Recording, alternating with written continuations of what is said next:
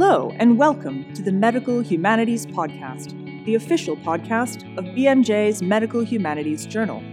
We invite you to listen in and join the conversation from global perspectives on health, medicine, and accessibility to interviews with social justice activists, filmmakers, artists, and academics from around the world. Stay up to date with public discussions that matter to medicine and humanities because life happens at the intersections. Hello, and welcome back to the Medical Humanities Podcast. I'm Brandy Schillace, and today I'm here with Brian Sims. He's an LGBTQ activist, Pennsylvania State Representative, civil rights attorney, and past president of the Board of Directors of Equality Pennsylvania. Sims is committed to discussing and changing policy and legal challenges facing the LGBT civil rights movement and the community at large, and we're so happy to have you with us today, Brian. Well, hello there. I'm glad to be with you guys. So I want, if we could, to start with just a little bit of an introduction to who you are and what you do. It's been such a year, I know, for all of us, and I just wondered if you could say a few words about what you do as a state representative and how you're feeling right now on the other end of a really strange couple of years. You know, I'm grinning ear to ear as you ask this question because it's a complicated question, right? I'm a frustrated progressive legislator in a state that is the last great gerrymandered state in the United States that just so happened to also be ground zero for the 2020 election. But we're through it. And I actually have had this really unfamiliar sense of optimism, dare I say hope, for a couple of months now. And it's not newfound, I'll say. It's just been buried for a while. Definitely.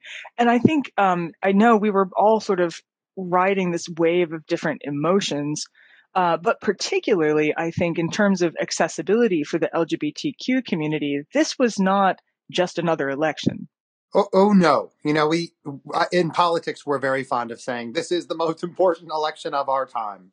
And, there is some truth in that year in and year out, in that the consequences of good decisions and bad decisions seem to be growing as the country grows, as we face our challenges, as we have more challenges. And so, yeah, maybe each election at some point or another for people is the most important. But certainly for the LGBTQ communities, this last election was a game changer, I believe it will be, or it will prove to be, for communities of color, certainly for women, for first and second generation immigrants, for the people that were on the bullseye or on the target for the last 4 years. This was a game changer.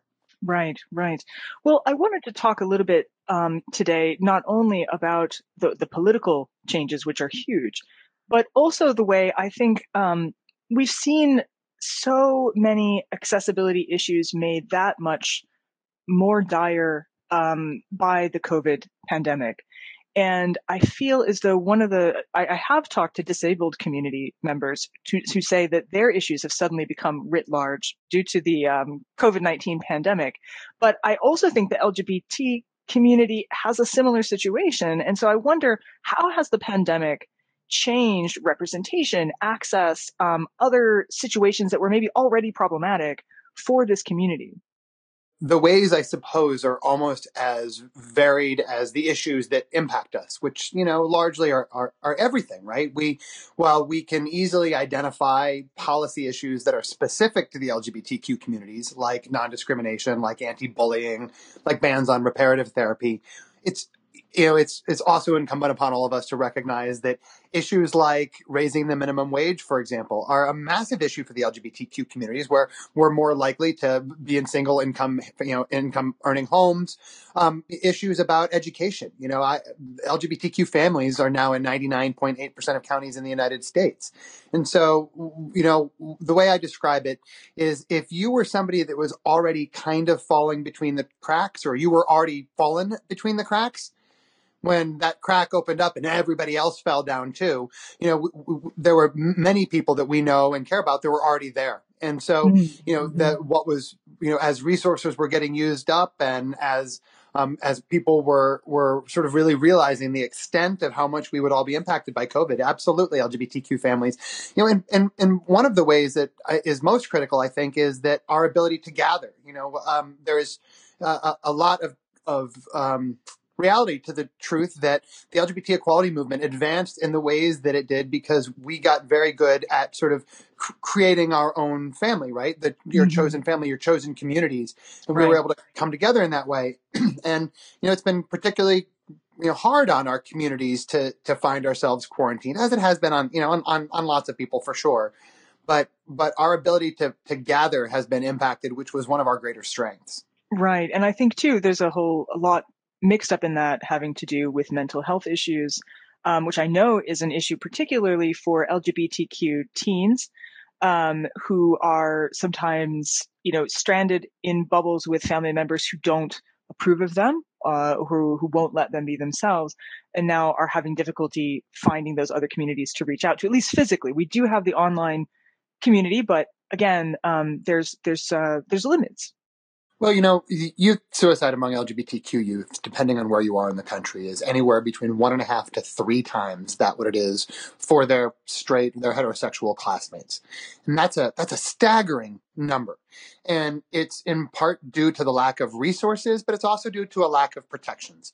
In so many places in the country, like where I live in the Commonwealth of Pennsylvania, where we don't have anti-bullying legislation, but we also don't have anti-discrimination legislation.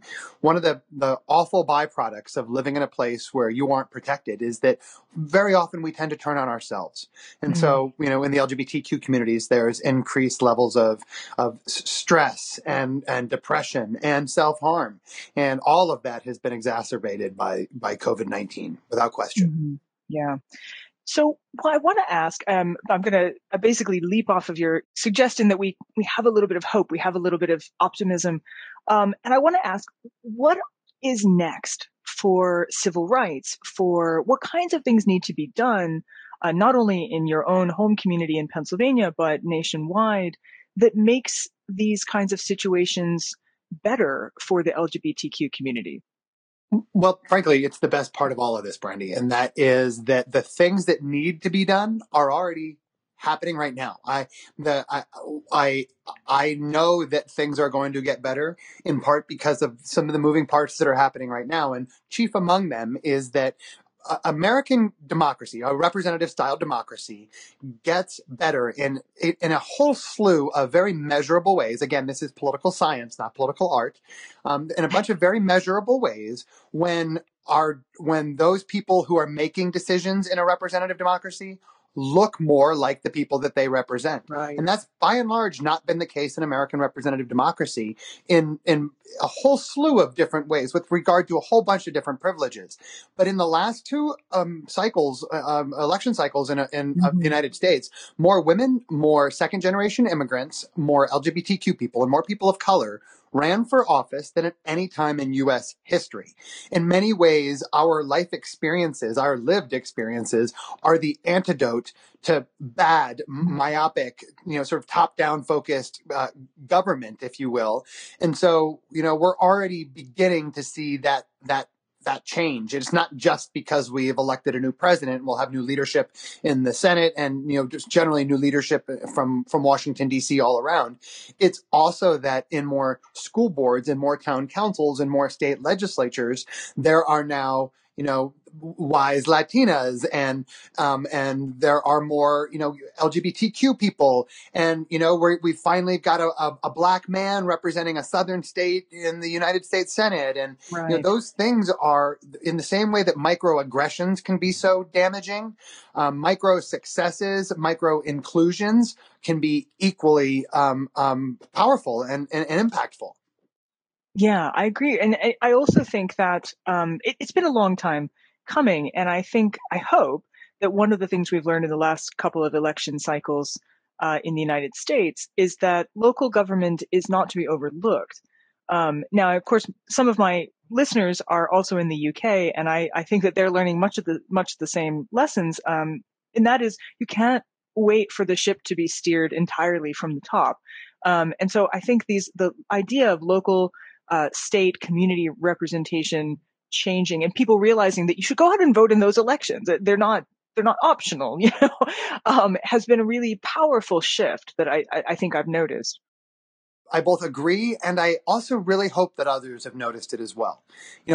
one of my favorite ways to respond when people tell me they're overwhelmed by political ads is that's really interesting. Somebody thinks that you are very powerful and very important because in campaigns, we don't waste our money on people. We don't Mm-hmm. waste our money on messaging to people that aren't going to vote, that aren't going to get engaged, that don't care. We spend our money on people who will and can have an impact as voters, as constituents. I say this to young people all the time who feel frustrated with politics, and they ask me about, how do I make politics more about what youth are interested in, which is something I agree in. And it's easy to say, listen, think of all the millions of dollars that are spent each cycle trying to explain to young people or trying to capture the vote of young people. And that millions is spent because they know that there is an untapped resource in youth voters who just currently feel disenfranchised. Mm-hmm. But, the reality of the matter is the more campaign material you're getting, the more information you're hearing, frankly, it means that a lot of people have spent a lot of time calculating whether or not you are worth sending this stuff to. Will it have an impact on you? And if it does, and if you do care about it, there's a different approach. It's easier to say, hey, listen, I'm engaged. I care about these things. Now I want to do something about them. But, campaigns are a really interesting thing. The more people that participate, the better for most of us, not for all candidates, but certainly for most of us. And so, those messages, I'd rather just have to send one. When I campaign, I'd rather send one mailer and maybe I'll send you a call. But instead we find that, it takes a lot more to get people to get engaged. And Mm-hmm. maybe one of the byproducts of this last year is that it won't take so much. Yeah, I mean, I think part of it is people have seen movement, and of course, the difficulty is always that it's like launching a rocket. It takes a lot of energy to get it into the stratosphere. I think once it's up there, it's a little easier to keep it going. And so I think sometimes people mistake the difficulty in launching change as though it's not movement at all, when in fact it is. It's just that it takes a lot of energy, a lot of people doing not doing a bulk of work, but it should be all of us doing something. And I think that that's really important. I want to just say that you yourself are a representative who is representing a minority group. And I wonder, what has that been like for you to be elected in this position and to know now you are a face that people recognize and say, hey, he's like me? That was always sort of my intention. And I spent a lot of years trying to help get out people elected to office, in part because yes, the byproduct of having out people in office is better equality legislation, but it's also better understanding of who we all are. Anytime that people that are in the public eye who have a large platform come out, it gives another opportunity for people who otherwise don't know us to understand us. And the byproduct of understanding is acceptance and support, frankly. And that's a big part of this. And so, my state was the second largest in the United States that had never elected an openly LGBTQ person. The Constitution was drafted about 5 blocks from where I am at. I represent Benjamin Franklin's first district in the state house, and I knew that I had to make sure that when people began to pay attention to who I was as an out legislator, that that what they saw was that something that they could do themselves. We don't Mm-hmm. really know what we want in politics anymore, but we know we don't want fake ivory tower BS people or Mm-hmm. candidates or issues. And so, for me, that, as an LGBTQ person, one of the things that scares our opponents the most is our authenticity. We've had to Mm-hmm. fight for who we are and to accept who we are and to know who we are. And it was clear to me that part of what was getting elected when I won this seat was sending an authentic, proud LGBTQ person to a space where we hadn't been before. And so I had to be clear about who I was and how I would portray that. And, and I'm glad to say it's probably easy to look at me and think, man, I could do what that guy's doing, but I want that. And my life is better when more people who are non-traditional, as in just not the people we have always seen in these jobs, no Right. matter who that is, whether it's nurses or teachers, whether it's line workers or grocery clerks, my life gets better when more people who have life experiences that haven't been represented in government are. Exactly. And actually, this is the Medical Humanities podcast is for the Medical Humanities Journal, and publishing is also a place where there's not great diversity of representation frequently in academic publishing anyway. And that's something we're also seeking to try and change. It's difficult, and it actually requires a conscious effort. And I think that's another thing that I want to ask you about, or I guess that I want to discuss with you, is that sense that change doesn't just arrive. We have to want it, and we have to work for it, and we have to prioritize it. My favorite member of Congress, a guy named Barney Frank, used to say that if you don't have a seat at the table, you're probably on the menu. And it's not only true, but it's a reminder, if you don't have a seat, it's not just if you don't have a seat at the table, things are happening without you. It's that you're probably there being damaged by it. So you don't only have the imperative of wanting good things for you and your community, you also have the double-edged sword of needing to get yourself out of the crosshairs of people coming for you. And that is, it's one of the most insidious things that we do to minority communities is we make them both responsible for both rescuing themselves from whatever ism the majority is putting upon them, but also then to try to lift themselves up in the exact same breath, in the exact same vein. And it's, right. Men do it to women, white people do it to people of color, native born Americans do it to immigrants. It's one of those really frustrating things about privilege that to your point, when we combat it, we actually do it quite well. One of the things that I like to remind people of is that part of the reason that diversity is so important isn't just because of the optics. It's not just because there's a customer out there or a client or a partner or a lender that wants to see themselves reflected in the businesses that they're doing business with. It's also because there are very real world competencies and strengths that develop when you grow up in worlds that are not created for you. And every single person on this planet, except for cisgender, white, straight men of money. And I'm really clear about that money part because, the economics of this are critically important. Everybody else has had to do slightly different things to survive in this world that was not created for them. And those different things are measurable. It's called, social science. And we know that this, the strengths that, for example, women are incredibly good problem solvers and they're good at triaging problems as a problem goes closer and closer and closer, knowing when it needs to be addressed with. First and second generation immigrants are incredibly good at understanding the various goals and imperatives of a room, say, of 100 people. Their empathy scores are incredibly high because you sort of become students of the people that you're in a room with. Those kinds of the government in the United States, when you're applying for jobs, calls it a KSA, a knowledge, skill, and ability. That you learn from that. Those things those are more of the reason that diversity should matter in business and in industry than just optics, because optics does matter. But the real things that we bring to the table, and we call it cutesy things because we don't want to recognize it. We call it women's intuition or black girl magic or trans excellence. And those are all coded ways of saying that life experience has taught you how to handle some things. But then at the same time, a way of kind of trying to push it off as though it's not important in some ways, and when in fact it's critically important. And of course, the people who don't want to see it as important are people who are invested in the cis, straight, white, moneyed, way of doing work. And so you're right. The people who don't want to invest in that are doing so because they have reasons. It's not, I think we sometimes assume that things just happen, but it isn't true. There's lots of bias and there's activity behind the scenes, and we need to be ready for it as voters and also just simply as citizens and as legislators such as yourself. I mean, it's exactly true. And I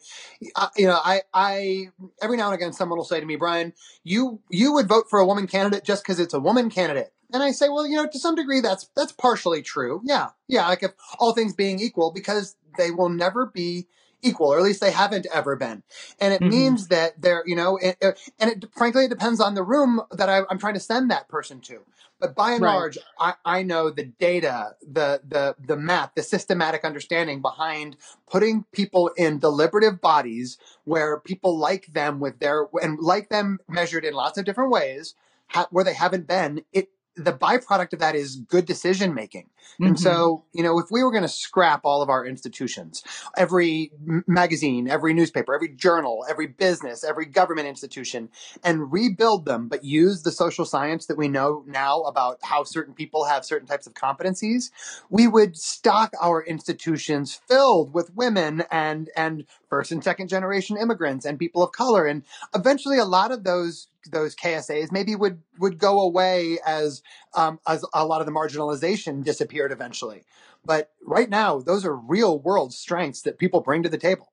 Right. And you can't end marginalization unless you actually bring those people to the table in the first place. So it's so important from so many different ways of looking at it. And this is, as you point out, it's an LGBTQ issue, but it's a much larger issue about bringing minorities forward and fighting for those civil rights, because the rights are not there. I mean, yes, they're promised rights, but in many, many actual situations, we know that the two groups are not treated the same, right? We know this. We know this in terms of policing. We know this in terms of governance, and we can be part of the solution. And so I really want to thank you for coming on today, Brian. And I wonder if there anything you'd like to just leave us with before we say goodbye to our group today.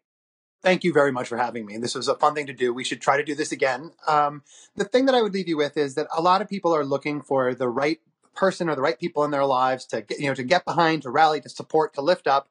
And what I'm hoping is that most people are also looking at the mirror from time to time and wondering if they are those people also. Every one of us has looked at people in charge, whatever in charge means in your life, and thought, I could do that better than you. And the truth is, you might be right. And there has never been a better time than right now to explore those opportunities. That's right. Thank you so much, Brian. And to our listeners, we will have a transcript also available to this podcast on our blog, and we hope you will join us next time. Thank you for being part of the Medical Humanities conversation. Thank you for listening to the Medical Humanities podcast. Since 2020, transcripts are available for all shows on our blog. Stay in touch by reading the journal and blog online. Just follow the links in the episode description. We are also on Twitter as medhums_BMJ.